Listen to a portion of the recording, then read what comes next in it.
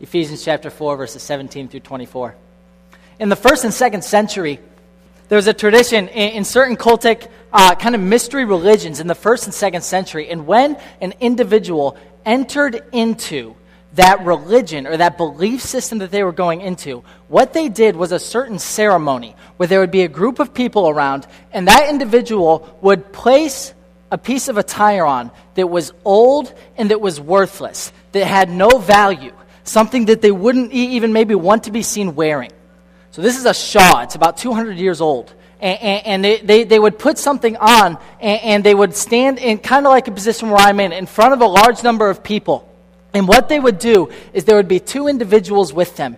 And the first one would take the garment that they were wearing, that was old, that was worthless, that was useless. They would take it off, and they would put it away. They would throw it away. And they would walk across to someone waiting for them on the other side.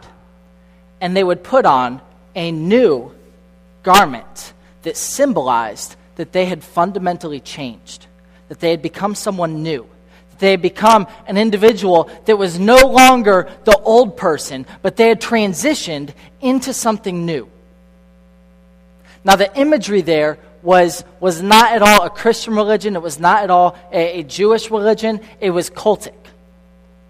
However, I believe that the imagery that was used there is something that we can gain a lot from today. In fact, Paul, in Ephesians chapter 4, uses the exact same terminology when he talks about the change that undergoes a believer. He uses the exact same terminology that those religions would have used in this ceremony of casting off an old garment and putting on a new garment. When he says that you are to put off the old man and put on the new man. The terminology there is exactly the same. And so I think that we can learn a lot as we examine this passage in Ephesians chapter 4, verses 17 through 24. Paul ultimately is going to make a call for change. He's going to make a call for change, and he's going to make a call to see that change visibly in the lives of believers. So the title for this message this morning is Change Ahead. Because I believe that all of us could say that there is an area in which we need to change. That there is an area in which we need to adjust. There is an area in which we need to put off the old and take on the new. There's 2 points that I want to look at today in this passage of Ephesians chapter 4. The first point is that the change is significant enough to be identified. The change is significant enough to be identified. Paul's command is change. If you read it in verse 17, Paul states, I say therefore, and affirm together with the Lord, that you walk no longer just as the Gentiles also walk, in the futility of their mind. Paul makes an interesting claim here, and he's coming to a conclusion. He's stated a list of things, and he says, this I say therefore, as a conclusion to what he's already said. This is kind of a climax in a point that he's making. So he's coming to a conclusion as he says, this I say therefore. He's coming to an important point. He says that you walk no longer as the Gentiles. He doesn't say that you don't walk as the Gentiles. He's not just making a general statement. The implication here is that they were walking like the Gentiles were, that they were walking in a certain way. And he says, this I say therefore, walk no longer as the Gentiles. Do not continue walking as the Gentiles walk. Now, when he speaks of how the Gentiles walk, he's speaking of a lifestyle that was tended to be the lifestyle of the Gentile. And Jesus Christ brought the gospel to the Gentile, and the Gentile could be saved. But the tendency of the Gentile lifestyle was a lifestyle of sin. And Paul makes a command to walk no longer as the Gentiles walk. So first, Paul's command is a command of change. Do not walk as the Gentiles walk. Second, the change is significant. Paul's command is change, and this change is significant.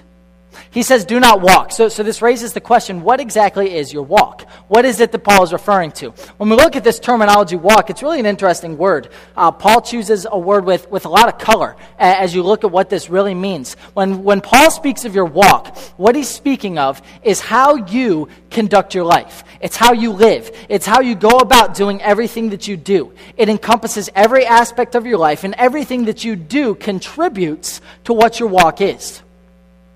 I think an interesting way of putting it that really uses the term walk well is it's how you get to where you're going. Your walk is how you get to where you're going.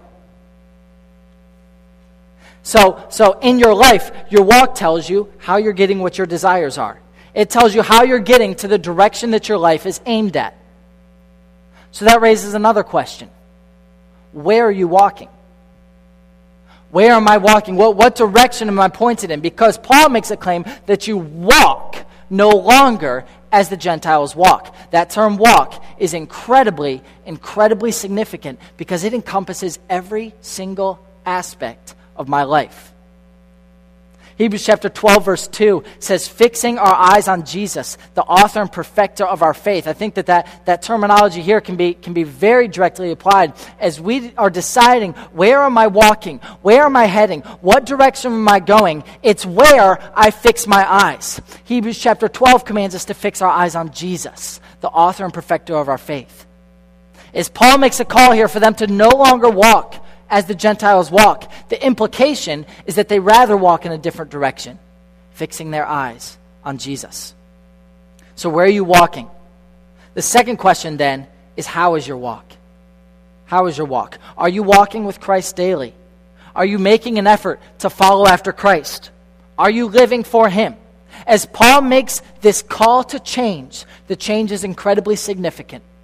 The change is life-altering. The change is everything included in how you live your life. Paul says no longer walk as the Gentiles. So the change is significant. And then the second thing that we see is that the significance is identifiable, which brings a conclusion to this point. Paul's command is change. This change is significant, and the significance is identifiable.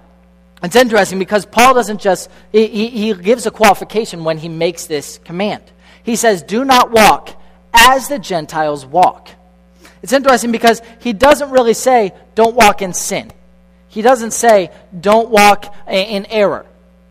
He gives a very specific, identifiable point for them. He says, don't walk as the Gentiles walk. Don't walk as the Gentiles walk. It would be like me pointing to a people group and saying, don't walk as that people group walks. Don't walk as those type of people walk. The point that is made here is that when he's making this command, the command is directly pointed at a certain type of person, the Gentile. And that type of person is clearly identifiable. When he speaks of a Gentile, the people know who he's referring to. And so he makes the claim, do not walk as the Gentiles. Do not live as they live. Make sure that your walk is significantly different from them. Paul goes on to explain who those Gentiles are. He goes on to explain who those Gentiles are. I'm actually a little bit behind in my presentation. I'm going to catch up so you guys can follow that. He gives a qualification, and then he goes on to explain who the Gentiles are. As we read on in this passage into verse 18, starting at the end of verse 17 actually, he says, do not walk as the Gentiles walk in the futility of their mind, being darkened in their understanding, excluded from the life of God, because of the ignorance that is in them, because of the hardness of their heart. So this is Paul. He stated, do not walk as the Gentiles, do not walk as the Gentiles walk. And then he goes on to explain how exactly the Gentiles walk, which is very helpful for us. He says that the Gentiles walk in the futility of their mind. That they walk in the futility of mind. A better way to understand that may be more understandable for us, is that the Gentiles walked in an emptiness of mind. You get the image, and he expounds on this in a second, that they weren't really, almost that they weren't even thinking, that they were darkened in their mind, that they were lacking understanding, that they were walking in a way that wasn't characterized by wisdom or even by knowledge. that they were walking in a way that was incorrect in the emptiness of their mind, being darkened in their understanding. And then he draws a conclusion to that when he says that they are excluded from the kingdom of God. The result of their walk is that they are excluded from the kingdom of God. So what does that mean? That means as we're trying to apply this, what Paul is saying is do not walk as an unbeliever. For us today, that's how we fill in that blank. When they said, do not walk as the Gentiles, for us, do not walk as the unbeliever walks. Do not live as the unbeliever lives. So the question is raised, how is my walk? What do I walk like? Do I walk like a Christian? Do I walk like an unbeliever? He gives a list of sins when he says, continuing in verse 18, the hardness of their heart, into 19, and they have become calloused and given themselves over to sensuality for the practice of every kind of impurity with greediness. This is what that lifestyle leads to sensuality, to greediness. It leads to a lifestyle that looks like someone who isn't saved, like the unbeliever. Paul makes the call, do not walk like the unbeliever walks. So we've seen the qualification, we've seen the Gentiles, the explanation of the Gentiles, and then Paul gives the difference. When he says in verse 20, but you did not learn Christ in this way.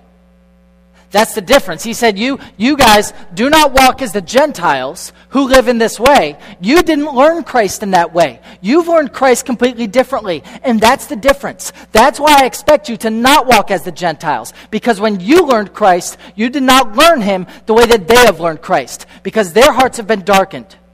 Their minds, it just isn't working. So, how am I walking? Am I walking as an unbeliever?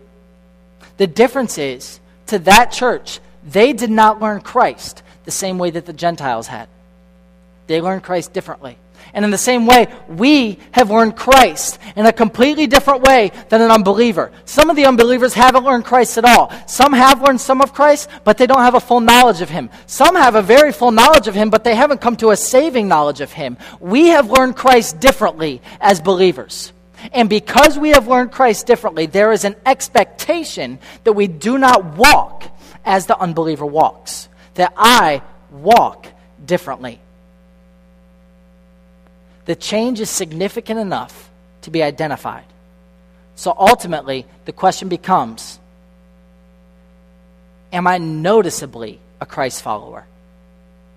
Am I noticeably a Christ follower? Is there an identifiable difference between me and the unbeliever? Because according to this passage, what we're going to see is if there's not, that's a problem. Now, luckily, Paul doesn't stop here. Paul's going to give us 3 clear ways on how I make sure that I'm not walking as the unbeliever walks. Because the command is clear. So how do we do it? Paul explains it in the next point. We started with the change is significant enough to be identified. Our second point is that the change is systematic enough to be implemented.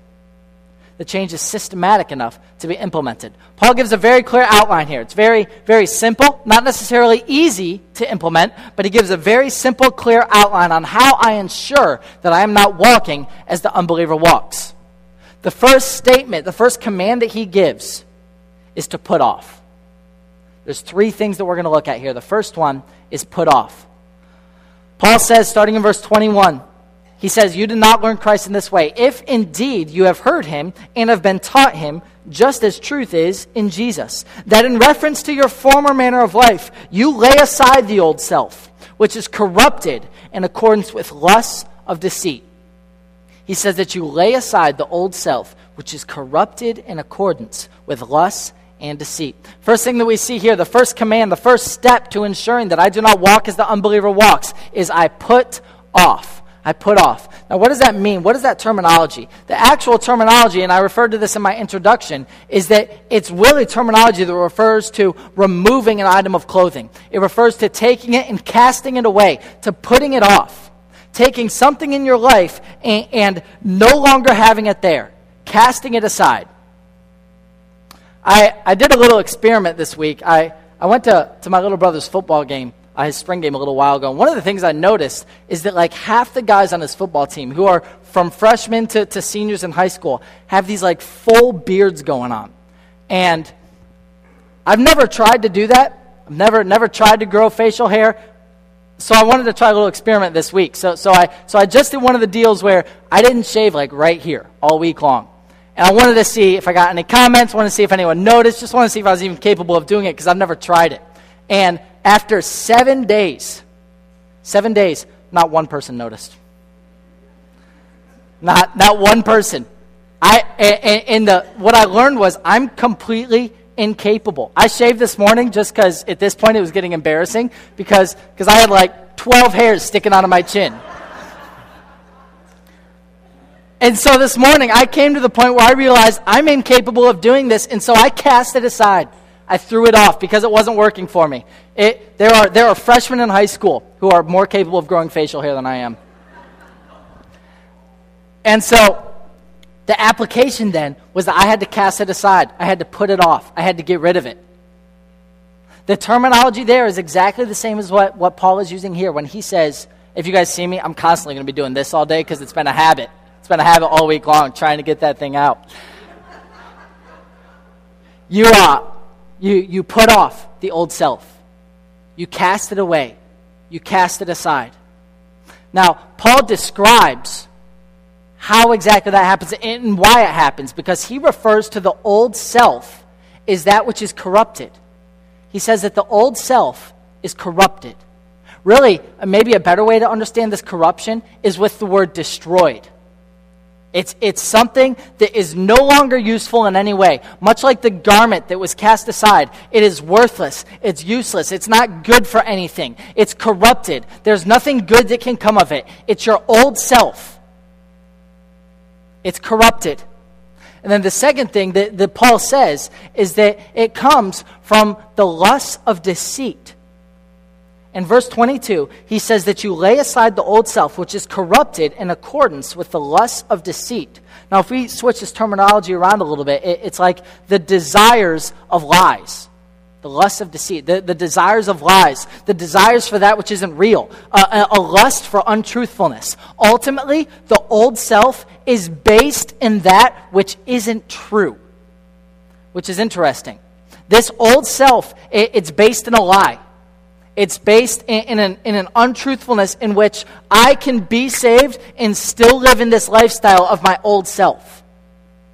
Paul says, you cast away this old self, which is corrupted in the lust of deceit. It's based in an untruthfulness.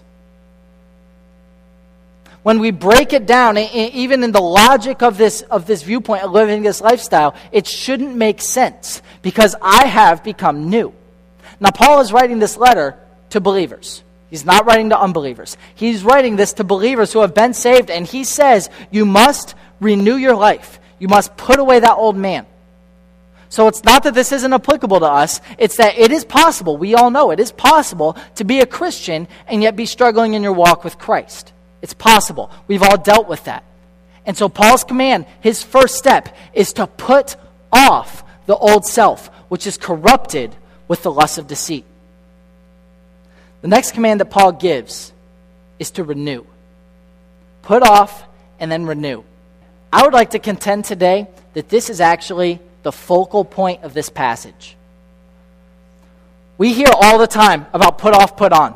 I've heard a bunch of sermons about putting off the old self, putting on the new self. We talk about you need to stop doing the bad, you need to start doing the good. And yet we miss this middle step that's actually probably the most essential step in the whole process, and that is to renew your mind. See, Paul makes an outward statement when he says put off. In other words, stop doing these things, stop living as the unbeliever, put them aside. And in a minute, he's going to make a call to put on something else, to put on these attributes of living like a believer. But in the middle, there's this command to renew, to change, to take your mind and your heart and your soul and your desires, and those have to change so that you can put on the life of a believer, so that you don't go back to walking in the old self. Paul commands a renewal. We see this in verse 23. He says, put off the old self, which is being corrupted in accordance with lust of deceit, and that you be renewed in the spirit of your mind. You be renewed in the spirit of your mind. A proper understanding of being renewed, just a quick definition, is to become young again. I thought that was an interesting definition. To come to a point in your mind where you become like a child again.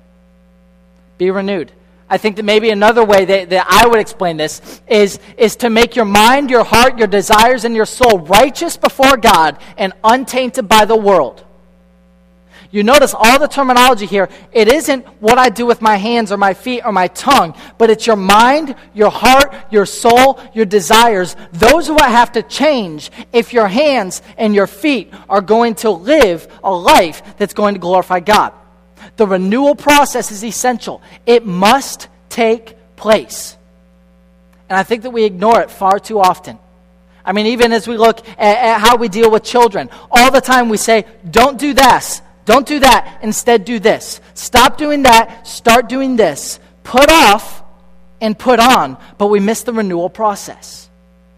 So where is that renewal process manifested? Well, Paul says that we are to be renewed. How is this done? How do we do it? How do I make myself renewed?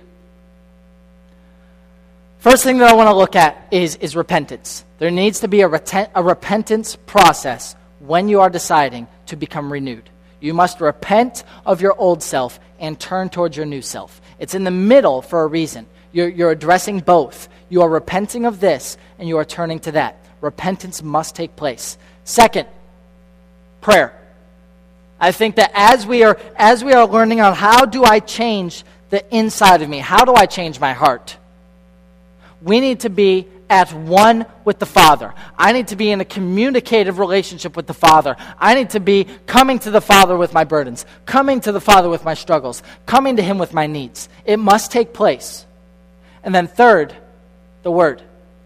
We must be spending time in the Word of God because it's the Word of God that is going to bring lasting change. It's not me deciding to stop doing that and start doing this. It's not me putting off that and putting on this. It's me deciding to be committed to my God. It's me deciding to change what is inside of me. Not just my outward actions, but what's in here. We must be renewed. It must take place. The third command that Paul gives, he said, put off, renew, and then put on the new self. Put on the new self. First of all, there's a pattern here. Paul says, put on the new self in verse 24, and put on the new self, which in the likeness of God has been created in righteousness and holiness of the truth. The pattern is that we are made in the likeness of God. This new self is like God. And I think that that's interesting because so often we hear this, that we need to be striving to be like God. We need to be in an attempt constantly to become more like Christ. How often do we embrace being like God? Just a side note of encouragement. Scripture says that one day we will see Him and we will be like Him. It's coming. The day is coming when we will be like Him. But right now, we are to strive to reach that point. Paul says to put on the new self, which is in the likeness of God. That's the pattern. And then Paul continues in his next point. Paul continues with the qualities. Paul describes in verse 24, he says, righteousness and holiness. We are created in the likeness of God, has been created in righteousness and holiness. These are to describe us. We are to act in accordance with what is right. We are to act in a holy manner. Those are the qualities. And then I'm going to jump right ahead to the source. Paul says in the end of verse 24, of the truth. Of the truth. So verse 24 as a whole, put on the new self, which is in the likeness of God, has been created in righteousness and holiness of the truth. The truth, other translations really show how this is the source of this holiness, of this righteousness. It's interesting because when we looked at putting off, we equated the old self with deceit. The old self was based in a lack of truth. But the new self that you put on comes from the truth. And Scripture says that thy word is truth. Thy word is truth. I am to put off the old self. I am to renew myself. And I am to put on the new self. Am I identifiably acting like a believer? When those outside of this church look at me, do they see someone who lives like a believer? The command from Paul is that they must. It must be identifiable. and it can be implemented. Put off the old self, renew yourself, and put on the new self. Let's pray. Heavenly Father, we thank you for the opportunity to open your word this morning. Lord, I pray that we would embrace the truths that are in this passage, Lord, that we would indeed put off the old self, that we would renew, and that we would put on the new self, Lord. Lord, give us a desire to be like you. We know that one day it will happen. We know that one day when you come to receive us, we will be made like you. But Lord, give us the passion and the desire to be like you. Strive to be like you today. Lord, we are incapable of doing this on our own. We need your help. Lord, I pray that we would not live as the unbeliever, but live a life that is identifiably different. Lord, we thank you for everything that you've given us. In Jesus' name we pray, amen.